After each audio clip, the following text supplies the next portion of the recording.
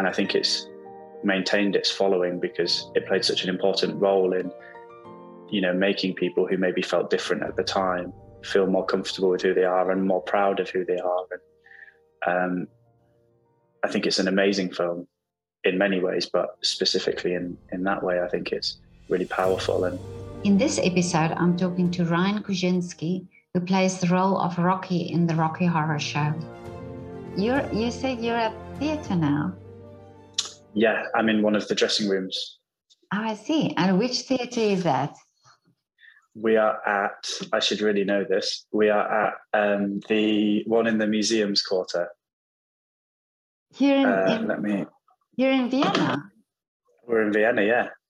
Really? Oh, that's amazing. Yeah. We're in Vienna this week and next week. Fantastic. Oh, wow. Oh, this is amazing. So you're touring around Europe with the Rocky Horror Show? At the moment, yeah. And you play the role of Rocky? I do, yeah. So tell me about this production. Yeah, so I've done this production before. I did it in 2017/18, again in the role of Rocky. The European tour is based predominantly in Germany, and it's a lot more gritty and darker than the UK version, which is more tongue-in-cheek and innuendo. Okay. So I prefer this version. I think it's more interesting. Oh, really? And okay, so darker in what sense? It's more sexualized rather than sexual.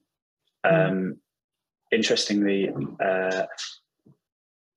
this time around, it's been the process of learning it. The rehearsal process has been really interesting because we've had a lot of input into how things are portrayed, and it's 2022 and everybody wants to send the right messages in a show that's heaped in sexuality. And at the end of the day, it's a very funny, interesting show, and they're the main messages that we want to get out to the audience, rather than cheap jokes at the expense of over-sexualizing people. Or So you think this is this the reason why you think the darker one is more almost speaking to people?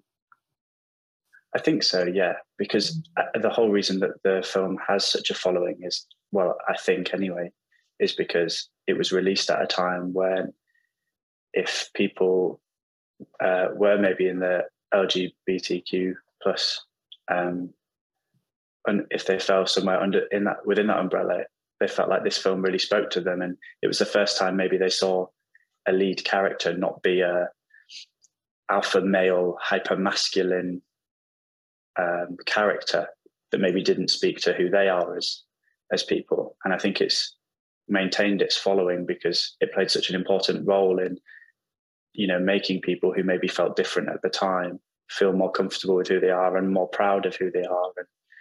And I think it's an amazing film in many ways, but specifically in that way, I think it's really powerful, and it stood the test of time, I think, because a lot of people look back to that as a turning point in their lives.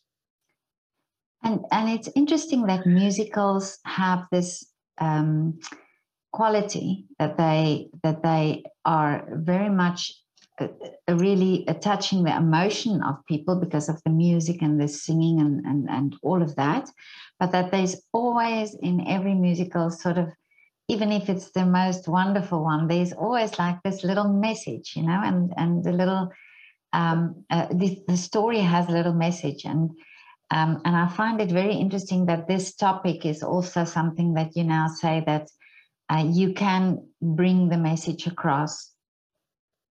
Yeah, I think so. And just to touch on what you said about the music, this version as well, in the way that it differs, is it's more like a rock concert. The band is very loud, and we play in arenas sometimes, and it's like a fusion between a rock concert and a musical. And I think that works really well with the music that's written. And like you said, for some people with art, but for myself with music resonates with you in a way that nothing else really can. I mean, you can hear a piece of music and it can take you back to when you were 7 years old, and you know exactly what happened in your life when you first heard that piece of music. Or so when you're trying to send a message within the text, and then it's accompanied by music and visuals, and I think that's the joy of musicals compared to straight theatre, which I love personally. I love watching plays, but musicals has that additional component that can really send a message, I think. Yeah, and I think also it's that the fact that you watch a musical many times, you know, that it's that repetition and the words of the songs that you sing along. So it is those messages that you sort of take with you and always have with you. Yeah, absolutely. Well, if you want to come see it in Vienna, I can try and get you a ticket. Oh, that would be great. I would love to. I've never seen it. I used to have the record, the LP, sure. When I was younger, but I've never seen the performance.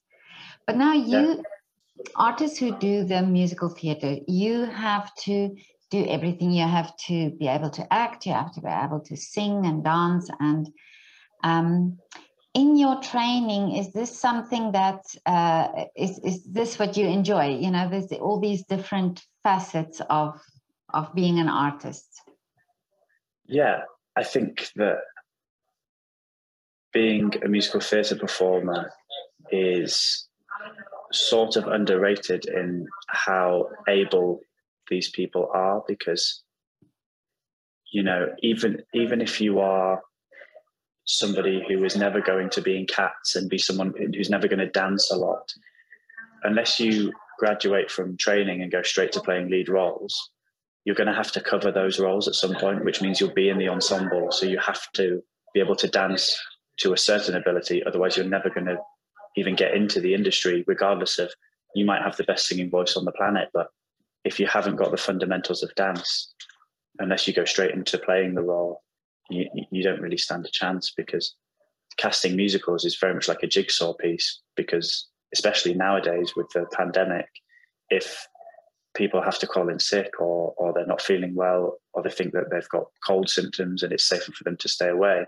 you have to still be able to make the show work. So the more malleable you are as an artist, then you're kind of making the decision for them on whether they hire you or not. Because if you can sing, dance and act, and you're a team player, as it were, then essentially you're able to play most roles that are in the show. So I think that moving forward, I think there'll be a lot more emphasis within training on making sure that the people who are amazing at singing don't just sing every day, and the people that are amazing at dancing don't just do all of the dance classes. Myself, I think my strongest thing is acting. But with my training, I had so much dance experience that I had to use my transferable skills in order to even stand a chance of getting into this industry, because I hadn't trained in it. And singing wise, I can sing relatively in tune, but I'm never going to be the lead in sort of an old fashioned musical. I don't have that technique, that singing technique that you would need to be Jean Valjean in Les Mis or the Phantom in the Phantom of the Opera. So I had to decide that if I wanted to go into acting and do more things that included speech, I had to sort of navigate a path whereby I could stay employed but travel towards the things that I would prefer to do. Because it's a very difficult industry. There are sort of for every part that is given, you would think maybe 60 people auditioned for the part, and then maybe 10 times that amount applied to audition for the part and were unsuccessful in being given an audition. So there are certainly more performers than jobs.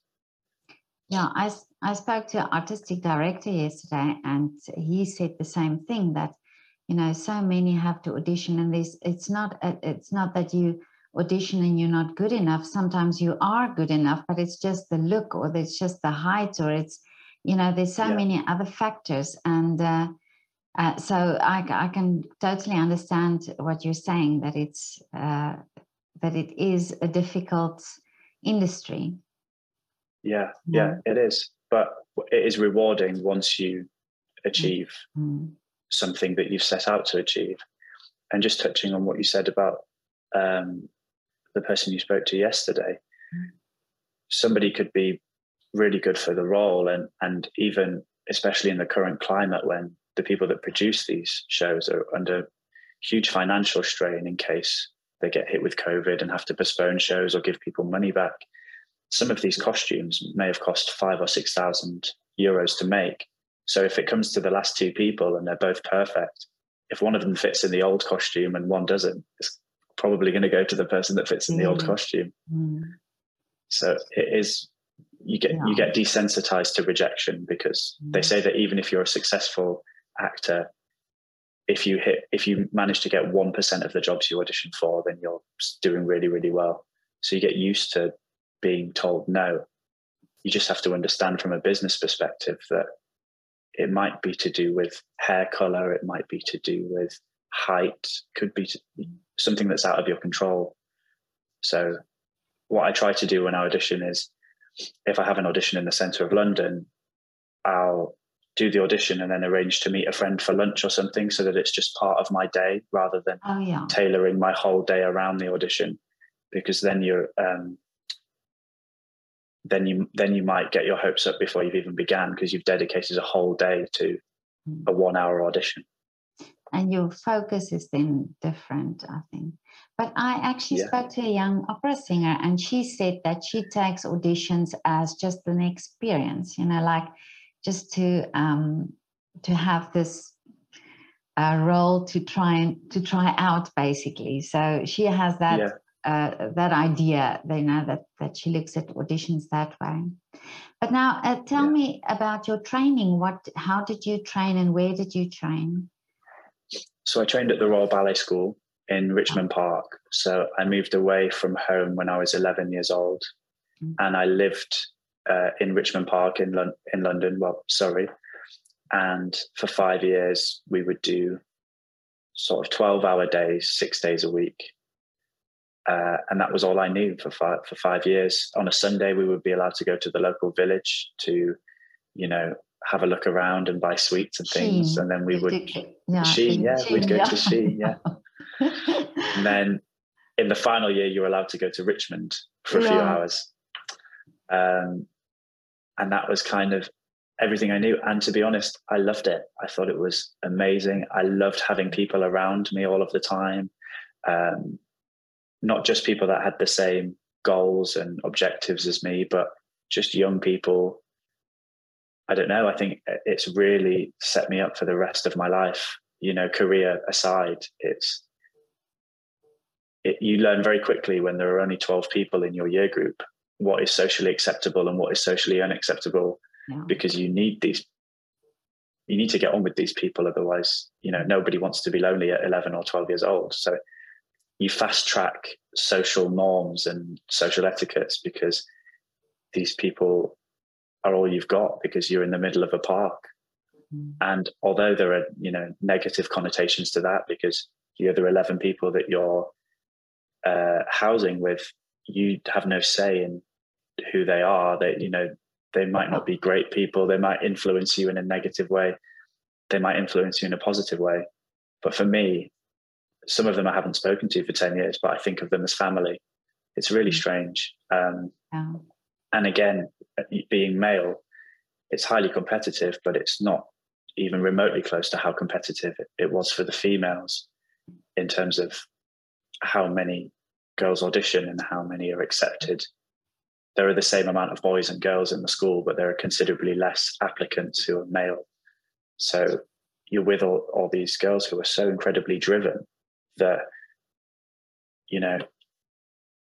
I didn't really have a girlfriend throughout secondary school period, because they simply couldn't facilitate any time to relationships and growing interested in boys, because it's so demanding and competitive.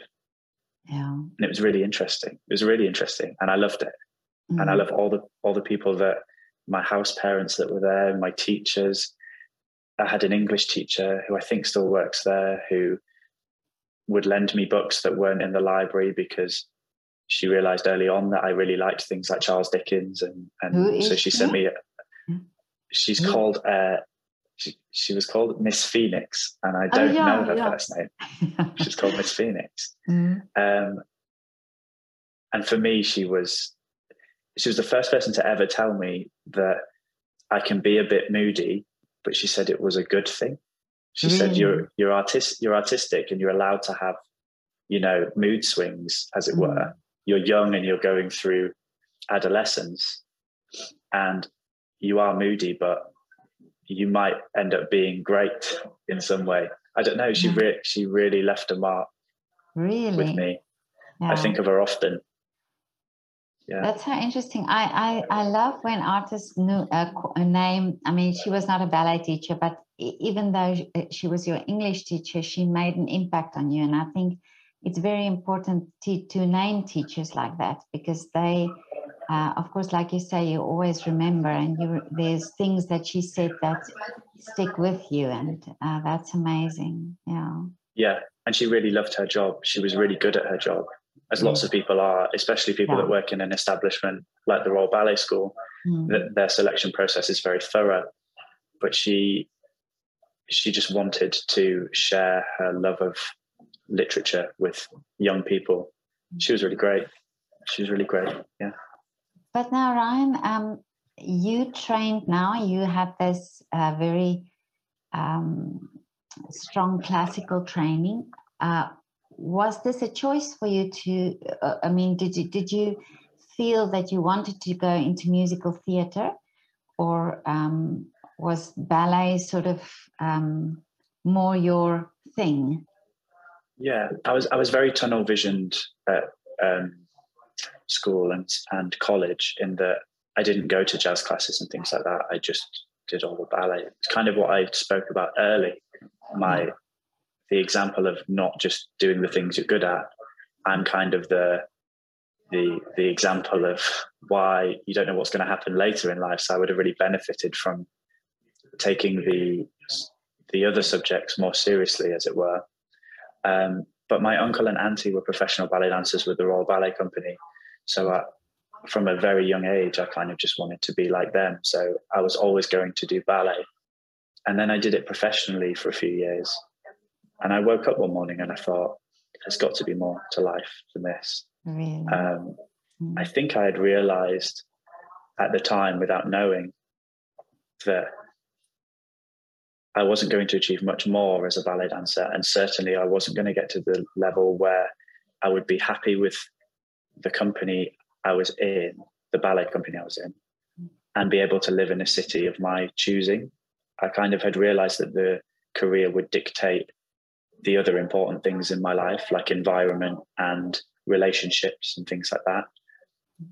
And I already felt like I'd overachieved at such a young age. At like 21, I'd felt like I'd already played really good roles and I'd done much more than I thought I would. And to be honest, the reason why I play a role like Rocky now is ballet class is very much like going to the gym, and I loved ballet class. But performing ballet, I loved the applause and I loved the feeling of being on stage. But it wasn't necessarily the feeling of doing ballet on stage that I enjoyed. It was just being on stage. So I didn't need it. It definitely wouldn't have fulfilled me in the way that I lived in Estonia for a year, for example, when I joined the Estonian National Ballet Company straight from school. And I loved it there. The job was amazing. The people that worked there were fantastic. But I didn't really want to live in Tallinn at a young age on my own, and it'd be incredibly dark most of the year. It'd be incredibly cold most of the year. And also it was somewhere that wasn't particularly progressive as a society. So I had friends that wanted to audition that wouldn't audition because of maybe their heritage. A lot of the people in the ballet company were wonderful people, and probably in the LGBTQ plus category, but were living as straight people because they felt like they wouldn't be safe if they were who they really were. And I felt like even at that age, I felt like by living there, I would then be endorsing that environment, and it just wasn't worth it for me. I consider myself to be, to have quite good morals, and I didn't want to live somewhere that didn't let people be who they want to be. And for people in a ballet company to feel like they couldn't be who they were, imagine who, people that worked in sort of normal jobs would feel. It just wasn't for me, I think. So then I made a decision. Yeah. But now that you're playing this role and you're so involved in it, does it change also the way you felt? I mean, do you really understand now what, by playing a role or by playing in a musical like this, do you understand that more the struggle of people? That's a really good question. I think I do as much as I can, given that I am a straight white male. I certainly, everything that happened throughout the pandemic has taught me that it's not really my turn to give opinions on things. It's my turn to listen. And the reason why, for example, the Black Lives Matter movement was so powerful was because there were very few people who are like me, straight white men, who will have seen the movement of Black Lives Matter and thought, well, yeah, you all need to do exactly what I've been doing for my whole life and, campaign in this way. The reason why we all reacted the way that we did was because it's so obvious that we lived in a society that was tailored for people like myself. And then it made sense that I wouldn't really be aware of it because it was suiting me. And, it's systemic. And, whilst I don't have any racist bones in my body or anything like that, but it was so powerful because it was so true that marginalized groups are being underrepresented in all areas of life. And from that moment on, really, I just thought maybe I should shut up about my opinions on politics and my opinions on misrepresentation and stuff, because it's not really about me. In fact, it's definitely not about people like me. And so I think I understand more, yes, but I think I'd leave the explaining of how it makes people feel to somebody more equipped than myself. All right, yeah. But now, this is also very demanding on you physically. I mean, you talked about ballet company and being in a ballet company, and of course, the training is also very hard and physical. But now, with musical theatre, you perform every night, except for I think one night a week. Yeah, 8 shows a week. Yeah. So there's in this schedule, there's usually 2 shows on a Saturday, 2 shows on a Sunday. So that's 4 shows within 2 days. Wow. And it's very demanding, but you have to get your body used to it. And that's what the rehearsal process is for. Coming into playing this role again, we'd obviously had 2 years of the pandemic, 2 years in which I'd done minimal exercise. I'd gained weight, as most people did. There are more important things going on. And so I had to kind of spend 4 or 5 months preparing for this role physically to then come in. And truth be told, I probably won't be in the perfect condition, in my opinion, to play this role until towards the end of the tour. Really? Because I'm still going to the gym every day, and he's supposed to be the perfect man physically. And I don't know if it's, modesty or what is it called? Or a little bit of body dysmorphia or whatever. But I certainly don't feel like that now, although like I've just come from the gym now and I have my protein shake ready to go. Oh, okay. But I really enjoy that, all of that. I love it. To be able to play a role where you get to improve your physical condition. Like when I finish this job, I'll be in probably the best shape of my life, having been in the worst shape of my life before I got the job offer. So I'm quite grateful for that, to be honest. Yeah. And now the touring, is that demanding for you as well? How long do you stay in each It's city? demanding.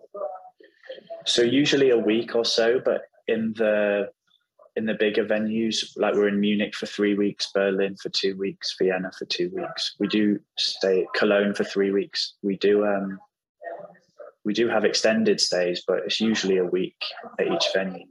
It's difficult. It's difficult with COVID because we're testing every day, lateral flow, and then we're having a PCR test once or twice a week. So we're being very thorough and responsible. And there are a lot of people that go into making a show like this. So it's not like it's just the cast that have to test. All of the crew have to, the lighting team have to, the sound team, the backstage people, the stage management. It's a big group of people. And in order to keep our jobs, we have to be that thorough, because if you get one COVID case and you're not testing regularly, you'll soon have multiple cases, and then you're in real danger. Mm. Yeah, this is understandable, and I think you as artists are probably also thinking that way. That you don't think that it's a nuisance, but that it's really to your benefit. Yeah. So, Ryan, what would your advice be now for a young dancer or performer who would love to do a career in musical theatre? My advice would be, while you're young and your body doesn't ache when you wake up in the morning and things like that, do as much dancing as you can and as much singing as you can, because I think that when it comes to acting, particularly in musicals, the more general intelligence you have, the more experiences you have to draw from, the more truth that you can search for. I think that comes with age and experience. I think you can improve as an actor whilst not moving. Like, you don't have to be young and physically exerting yourself. You can do that by reading and learning and watching and all of those things. But dancing and singing, they're muscles, and you have to train them, and you have to prepare them. My advice would be, don't practice what you're good at too much. Practice the things you are not good at. And you're doing this because you love it. So try to create a mental environment for yourself whereby you aren't constantly criticizing yourself and bringing yourself down, because we're supposed to be doing this because we love it. So try to enjoy everything you can, because you'll never be on your deathbed wishing that you had been more critical of yourself. That's true. But you might be on your deathbed wishing that you'd enjoyed more things in life. So that would be my advice. Yeah, that is so true, because I think also with ballet training, you are so focused on everything being perfect that you are very self-critical. And now it's very true what you're saying, that there are also this part of the artist that you have to give, and that you have to be true to the art, and not just. But now, what is your wish for the future? It's a good question. I don't really know. All I know is that when I get an audition through, if I can envisage being happy whilst doing the job, I don't really mind what the nature of the job is. So I have a real passion for acting, and I would love to do plays and television and more film and things like that. However, if something comes through and it's another musical, or it's something that might even be heavy dance-wise, if I can imagine myself enjoying the experience, I think that the pandemic has sort of tilted my attitude, in that I would rather be working than not working. And although you need to be available to get your dream jobs, you need to be available to take them. I think that it's been taken away from me, us, everyone for 2 years. And I think if I'm going to be happy doing it, then why wouldn't I do it, really? Yeah. So I'm quite open to whatever I do next, I think. Yeah. But that's wonderful, because then a lot of adventure waits for you. I hope so. That'd be really great. Yeah. It'd be really great. But I'm certainly enjoying traveling more. This time around we're going to the same venues, but I'm making more effort with going to see the lovely buildings, and if there are any events on whilst we're in that location, to try and go to them, because last time I kind of went to the gym, did the show, went home, watched Netflix, repeat. So I could have really been anywhere in the world and it wouldn't have mattered. Whereas this time round, like on Monday, we're going to drive into the mountains and go on a hike and things like that. So I'm trying to actually enjoy the experience of this tour more so than last time. Last time it was more about the job and the work and my physical condition. And this time I'm about enjoying it, because I know how to do this role now. But this is, and Vienna is such a beautiful city. I know that I need to. Sorry, you broke up. Sorry, we broke up there. But Vienna is such a beautiful city, so there's a lot that you can experience here, and I'm sure overall in Europe as well. Where do you call home? Where are you from in England?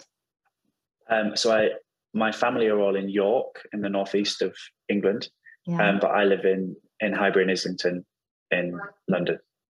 But I just want to ask one more question. I'm doing having people do shout outs for their favorite restaurants or coffee shops, or do you have a place that you want to do a shout out? I do. Yeah? It's here in Vienna. Yeah. Okay. And it's called Kaffeemik. Yeah. Kaffeemit, and it is the nicest coffee I've ever had. I go there every day. Really? Yeah. But okay, no, so I will definitely put this on, and I'll put their link on in the description as well. Yeah. Oh, amazing. Yeah, Kaffeemik. And then also in London, there is a place called the Blues Kitchen. Mm-hmm. And the Blues Kitchen is so successful that it's turned into a franchise now within the UK. But it was just one original venue, and every night they play live music. They have live bands, live jazz musicians, and the food is all from the deep south of America, like gumbo and slow cooked meats, smoked meats and things. And it's amazing, absolutely amazing. Yeah. Where are they exactly? So there's one in Shoreditch, there's one in Camden, and there's one in Brixton, and then now they've got one in Manchester as well. Amazing. Yeah. No, I've never heard of them. Oh, the food is. I mean, I'm a meat eater, but the buffalo cauliflower is so addictive. I get it every time. I couldn't ever not get it. Really? Yeah. Yeah, it's I've amazing. never had that, but I'll go and Google the recipe. yeah, Google the recipe. Yeah. Okay, Ryan. All right. Well, have a lovely day. Have a lovely performance. Thank you. Thank you. All right, I'll speak to you soon. Bye.